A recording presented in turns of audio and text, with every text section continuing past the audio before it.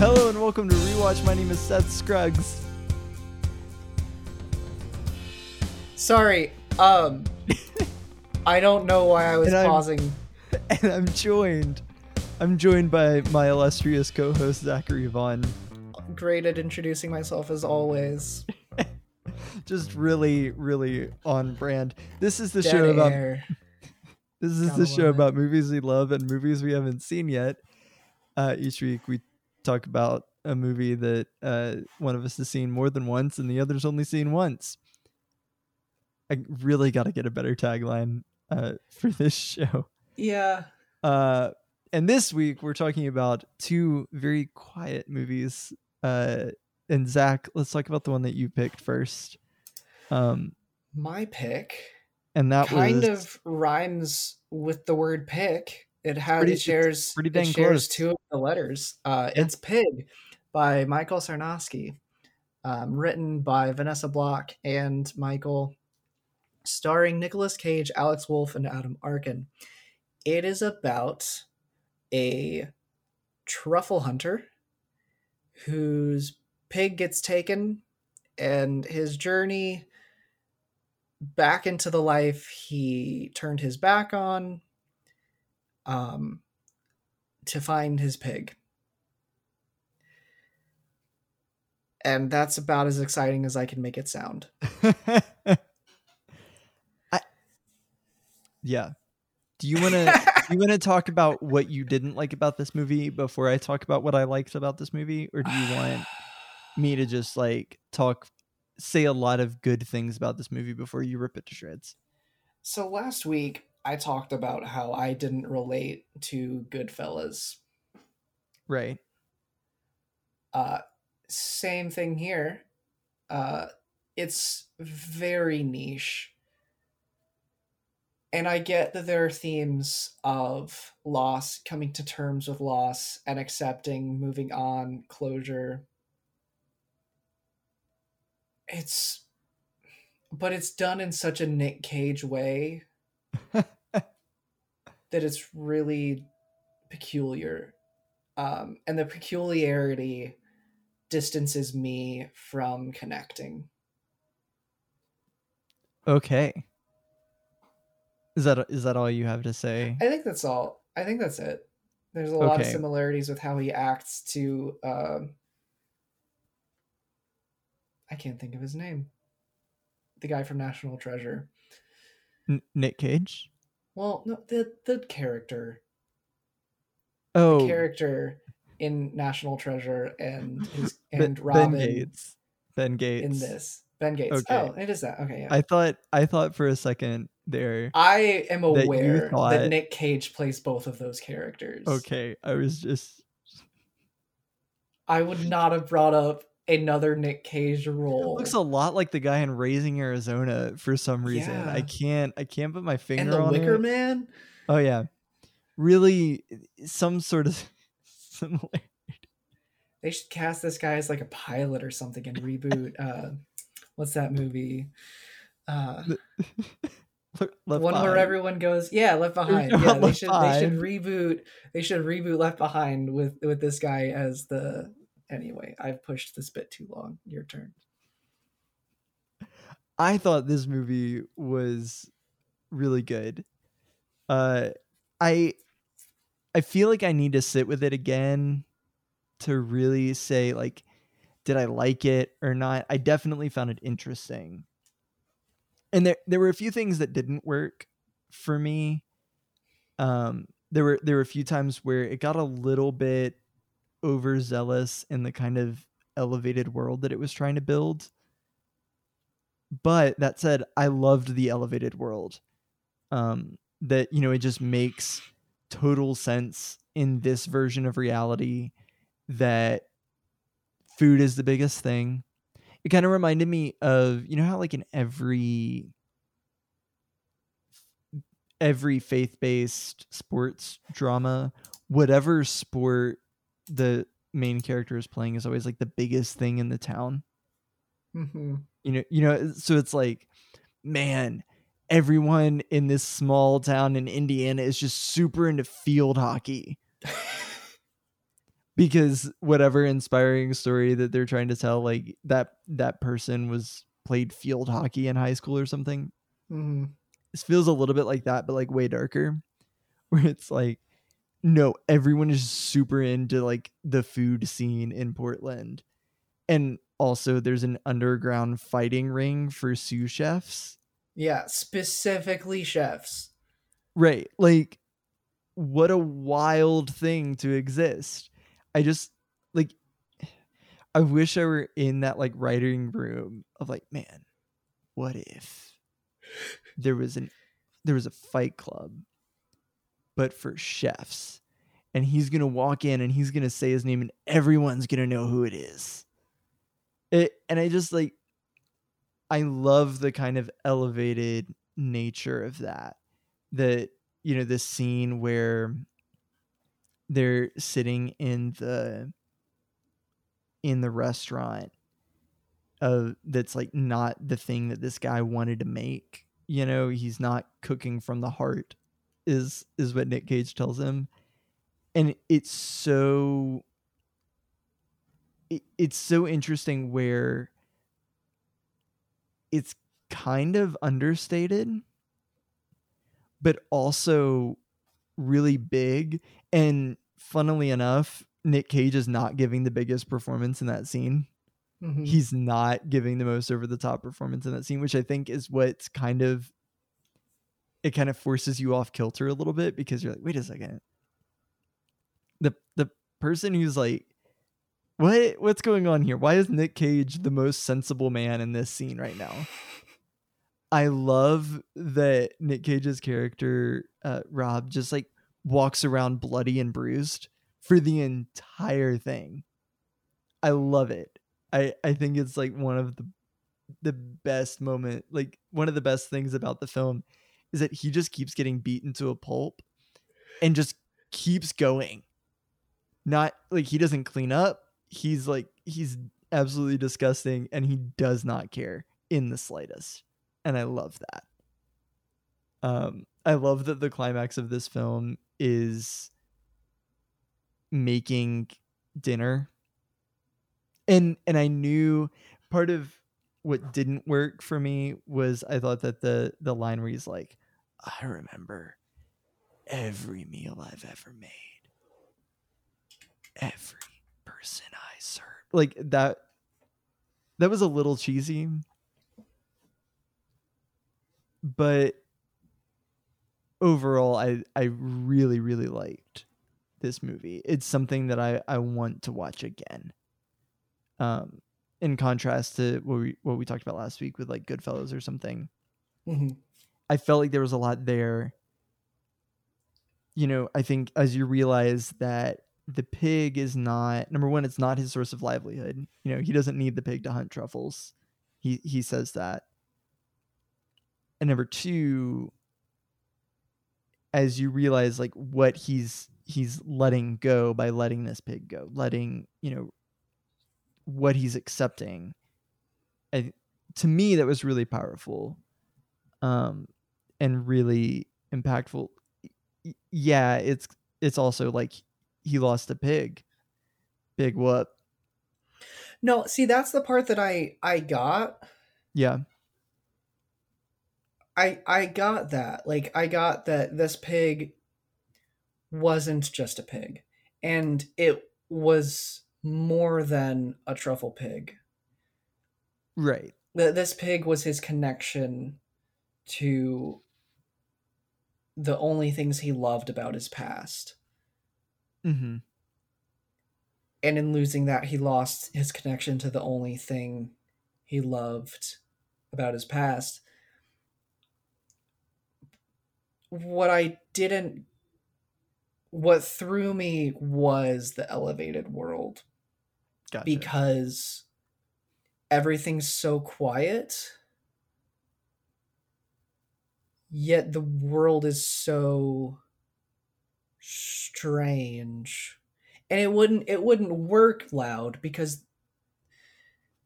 it's about food. Mm-hmm. You can't play that loud. Loss and yeah. Well, no, I mean the world revolves around food. Yeah. So you can't play that loudly because that makes even less sense. Right. Because like in order to connect it to our society, like anything that revolves around food is going to be hoity-toity, like reserved, and refined. So you can't have it. In order to pass the world off as being as revolving around food, you can't have it be loud and boisterous. I get that, but because of how quiet the movie was, it threw me every time there was something weird. Right. That makes sense. Like every time somebody reacted like over the top, what I would describe as over the top to something, which is frequent, I was thrown because I'm like, everything was just very quiet. And then this person got very upset. That makes sense. Yeah. No, I get that. To me it worked. Because I like the kind of movies. It kind of reminded me a little bit of the Coen brothers movies where it feels a little bit like our reality, but also every choice, at least I thought, every choice that's made feels in line with the world and the characters that are making the choices. I always go to something like Burn After Reading or a little bit Oh Brother, Where Art Thou with them, where like, yeah, it looks familiar, but also it's so elevated that these are the only logical choices. And it feels a little bit like that to me. Pig does, where it's like, oh, we're gonna go into Portland. Well, man, I just have to find the underground chef fighting ring because they're gonna have the answers that I need because they're all gonna know where my pig is. And I'll just go in and write my name real big and everyone knows exactly who I am and is going to pay a bunch of money to punch me in the face. Like, oh yeah, of course. That's exactly what we need to do. And I think that having the Alex Wolff character there really helped that a lot, where he's able to kind of be, obviously he's an active character in the story and there are things that he does and choices that he makes. But also he kind of functions as a audience character to Rob and what he's doing, where we can kind of see things through his eyes and he can be like, what is happening? What is going on? And kind of give us that into the world, where he can be like, what do you mean there's an underground fighting ring? Why are we going here? Yeah. I think I could summarize, not to reduce your experience with this movie. I think one of the best ways to explain why you enjoyed this movie and I didn't would be to recommend people listen to our episode on the 1966 Batman. Why is that? Because that's another movie that you loved that I didn't, because of intentional choices that they made that didn't land the same for me as they did you. Do you think it had something to do with expectation, like what you expected going into the movie and what you actually experienced? Yes and no, because because when I saw, definitely the first time, but this time I had already seen it. Right. And it did go up a half star. It did go up a half star. So the first time I saw it, I had heard it summarized as John Wick but with a pig. And that is not this movie. Only if you mean that someone steals someone's animal. And that is the inciting incident. Right. And that's pretty much it. Yeah, that's the only connection. Yep. So that threw me the first time because I was like, oh yeah, when's he gonna start shooting people? He doesn't. He just makes a really nice dinner. Does not, yeah. So like with the 1960s Batman, it's an elevated world where decisions make sense only because it's written to make sense, but it's written for that to make sense. Right. Like it's written for only some things you would think of if it was in the script to make sense. I don't know if I entirely agree with that. I mean, I don't. Yeah, that's fine. You're allowed to do that, and you don't need my permission to be allowed. Only to do in that. the sense that I think that. So I would separate two things there, where I would say that there's a category of things that only make sense because they're written that way. It only makes sense for somebody to leave in the middle of a sentence because someone came up with that, and it doesn't make sense in the world. I think, and I think that there's plenty of examples in the 1966 Batman that would apply to. And there are some things here in Pig, I remember every meal I've ever made. That feels a little bit Deus Ex Machina kind of thing. He only does that because we have to have him do that in order for this conclusion of the plot to make sense, right? Mm-hmm. Which is part of what holds it back from me from being like top, a great film is something like that. But I think that other choices that they make, there's that kind of thing, right? Where it's like you're only making that choice because you have to make that choice in order for this film to work. But then there's the flip side of that, which is the world is built in such a way that certain choices make sense, even if he did that outside of the movie that it wouldn't. Does that make sense? Yeah. So I think that there are certain things in Pig that would fall under, well, we need them to do that to resolve the plot. But then I think there are other things that, it doesn't make a ton of sense if you were to go out in the street and do that, but it kind of does make sense if he does it here. Yeah. Within the context of, when he just like lays into the guy at the really nice restaurant and he kind of dresses him down for what he's doing and trying to find out information about his pig. That feels to me, that felt like something that would happen in this world. Yes, I thought that was fine. I thought it was boring, but I thought it was fine. I think pacing gets me a lot with this movie too. That makes sense. There's a lot of, and that was something, again, like I completely understand having an issue with, where it would speed up and there'd be a lot happening, and then they would just like sit and have a conversation while they ate. And then it would speed up again and all this stuff would happen, and then they'd sit there and have a conversation while they ate food. Which, yeah, that's a weird, like, that's a odd pacing, and I agree with that. Another thing that kind of held it back for me. Mm-hmm. Yeah. Can I say? Oh, go ahead. Once the movie gets into the second act is when it started to lose me both times. Okay. Like it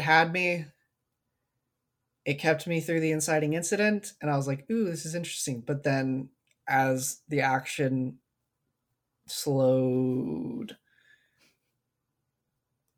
it lost me. That makes sense. Can I say one more thing that I really, really liked in this film? Mm-hmm. I loved the physicality of Nick Cage in this movie. Like, he's obviously, it's Nicolas Cage. He's known for being really big and flamboyant, and part of the like selling point, I don't know if this was the case for you, but when people talk to me about Pig, they're like, yeah, it's Nick Cage, but like he's so subtle and realistic. He's so subtle. And that's relatively true. He's a very subdued character in this movie. But one of the things that I really admired is that even though he is such a subdued character in this film, there's a lot going on with his physicality, where he is really putting his whole body into his performance, and it never feels halfway at all. He is always 100% in the performance. I agree. And it'd be easy. I think that that's a really smart move on Michael Sarnowski's part, where he's using Nick Cage to the fullest extent of Nick Cage, which can be a good thing or a bad thing depending on who you are.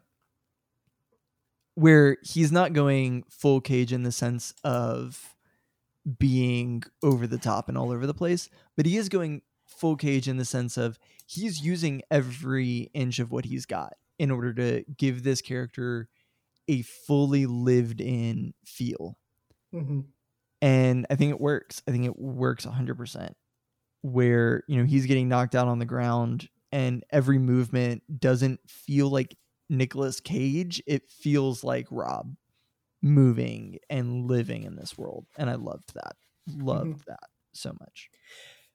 I think the performances in this were great. Yeah. I have no complaints on the performances. I think the pacing and the pacing and are the biggest the pacing things. And the plot being a little bit out there. A little bit sense. Out there for a very otherwise grounded world. Mm-hmm. I think kind of like how we talked about what's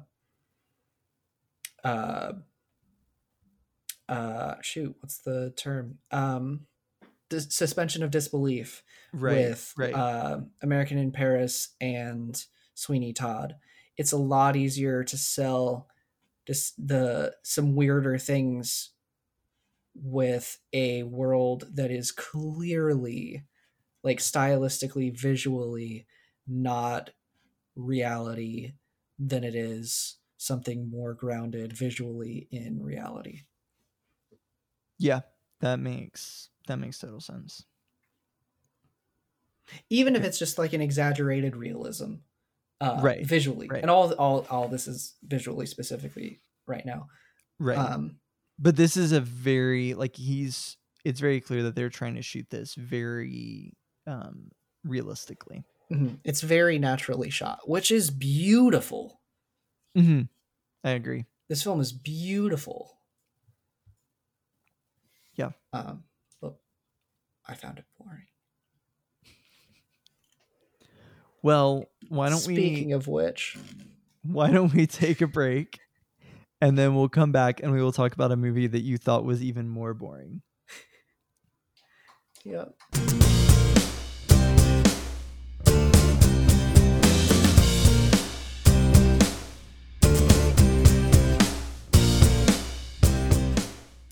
All right, Zach, we're back. We're back. And this may be a short segment because we're talking about Nomadland, which is a 2021-ish. It depends on how you count it, because 2020 was a weird year. This was up for the 2020 Oscars, so we'll say 2020. It's a movie written, directed, produced, edited by Chloe Zhao, and it stars Frances McDormand as a widow who leaves to travel the United States in her van as a nomad, and it kind of explores the life of van dwellers, people who live in their vans and kind of roam the American countryside. And that's really, really kind of it. Tell me what you thought of this movie. I thought that it was a really pretty movie. Like very, very pretty. There you go. That's it? That's all you got? I thought, gosh, I was so ready. So I the first movie by Chloe Zhao, right? Chloe Zhao? Zhao, yeah, that's right. Yeah, Chloe Zhao. The first movie of hers that I saw was Marvel's Eternals, and I was really, really ready to be like, wow, such a great start. And then she went into this wasn't her debut feature film, but like such a great movie. I can't believe she made the Eternals. I would say this was better than the Eternals. I haven't seen Eternals, but from what I understand, that's a low bar. So I have rated very few movies as under 1 star on Letterboxd. That is a half star. This movie was not the Eternals though. This movie was Nomadland. As I was watching this, I committed the sin of texting during a movie, and I texted you. You did. My first question was, is this a slow burn or just slow? And you eventually said it is a portrait more than it is a plot. Which is why I think true. I could have very easily just finished my statement with, it was very pretty. That's fair. I really liked this, which you know. I do know that. I waited 6+ months to watch this movie for this show because I knew that you loved it and would want to do it in an episode of this. Yes. I didn't watch this movie for you, and then I watched this movie for you, and I'm frustrated with you on both of those accounts.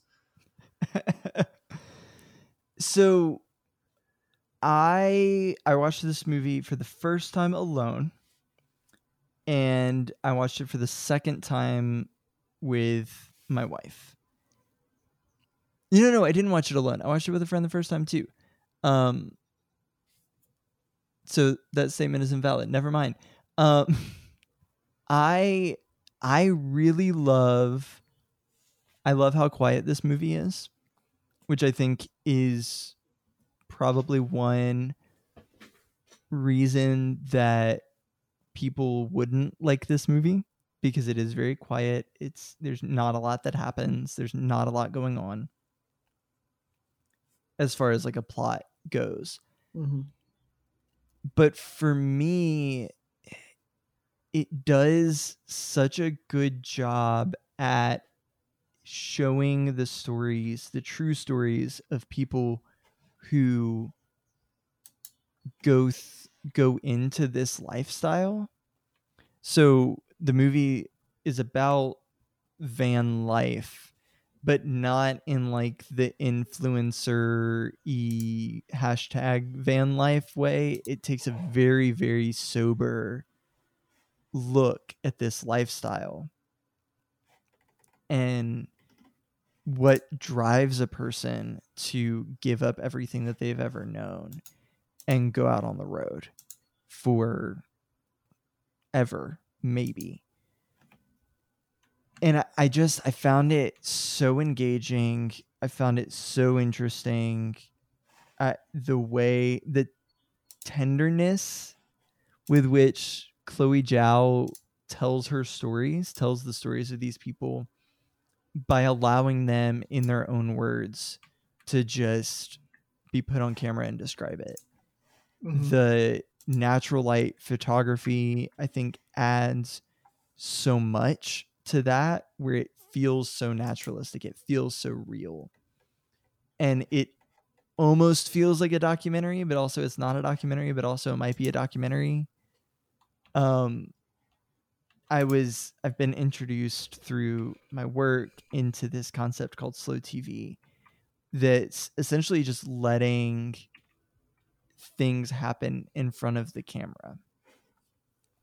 And it's kind of an antidote to the kind of crazy fast TikTok world that we live in. And I feel like this movie is kind of an example of that, which actually makes sense because, and I don't know this for sure that this would have been an influence, but slow TV is very popular in China, and Chloe Zhao actually spent some of her growing up years in China. She's a Chinese immigrant. This movie is actually banned in China because of certain comments that Chloe Zhao made about the Chinese government, which is phenomenal. Go Chloe.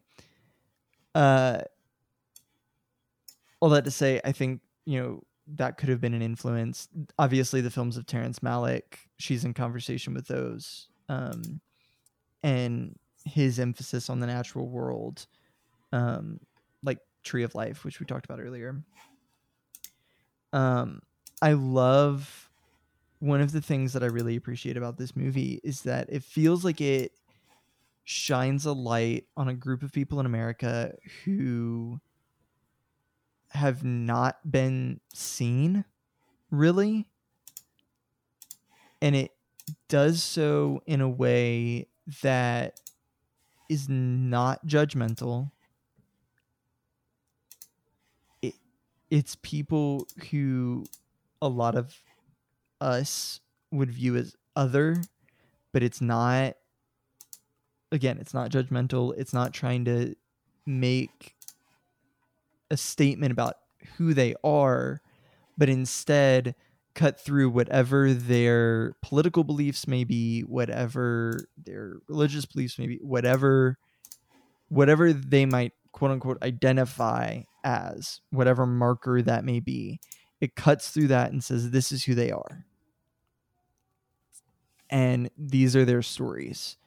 And it talks about people who are dealing with cancer, and it talks about people who are dealing with the loss of loved ones. And the care with which Chloe Zhao is telling those stories is so evident. And I fell in love with that, in that ability to carefully tell these stories. And I find it fascinating that, like, Chloe Zhao is not American by birth. She didn't grow up surrounded by that. And I mean, maybe that's what it takes, to kind of cut through the noise of what we're surrounded by to see people for who they are. And I really, really just found that fascinating. Instead of portraying people as what we've heard from culture, she went in and heard from them. Right. Yeah. And not to get too political here, but a large portion of the people they were interacting with were, we'll say, supporters of a different political party than a lot of filmmakers and those in the film industry are. And so they were very careful to not make a hyper political statement. Mm-hmm. And they set the movie in 2012 before certain people were elected into certain offices. And so they bypass any sort of political statement that one might want to make. Yeah. And I think that's brilliant, because when you watch a lot of message movies, like quote unquote message movies, they kind of shove it down your throat. You know, I love Aaron Sorkin. Subtlety is not a strong suit for him. Mm-mm. And so, like, Trial of the Chicago 7 kind of beats you over the head with what he's trying to say, where he's like, this is it. This is what's right. This is what's wrong. This is what we should do. And that's certainly a way to make a movie. However, what Nomadland does is it digs beneath that exterior thing of saying, do this, do that, this is what you should believe, this is what you shouldn't believe, and just says, this is it. Make your own conclusions. But these are the real people who are being really affected by real things that are happening in the world. Mm-hmm. And to that point, most of the people in this movie are not actors. Yeah. Almost everybody in this movie is not an actor, other than Frances McDormand, David Strathairn, and a couple other people. And even then, Frances McDormand is playing a character named Fern, which is very close to her name, and David Strathairn is playing a character named Dave. Mm-hmm. So they're playing versions of themselves. I don't know. I found all of that so beautiful, and it's a movie that I want to keep returning to, I think, for that reason. Especially when things feel kind of loud and scary. Like, it's easy to get wrapped up in the internet and to hear things and be like, man, the world is crazy and the world sucks and whatever. But then you're reminded, like, there are real people out there who are really dealing with stuff, who are real, mm-hmm. who the things that we're arguing about on the internet actually affect. And I think that's incredibly, incredibly important. You have to take a step back every now and then to see right the real people. Right. And not that other people who don't deal with those things aren't real, but like the people who are in no position to be anything but real. Right. Like, there's so much value in the stories that Chloe Zhao is very, very carefully telling in this film. And she does so in such a unobtrusive way. I think it's wonderful. Do you have anything more that you want to add to this, or are you just gonna let me?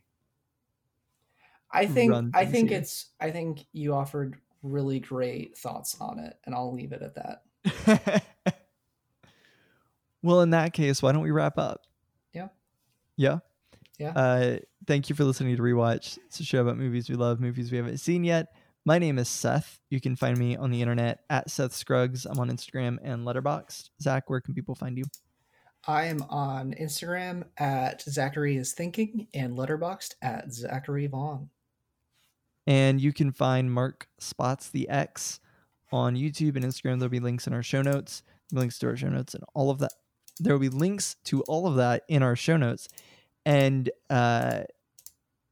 we also have a short film out. It's on YouTube. You can check it out. It's called Graveyard Shift. We're super proud of it, and we hope that you'll go see it. Next week, Zach, on Rewatch, it's the season finale of Rewatch, and we are ending it with the man himself, Mr. George Clooney. All right. We'll see you next week.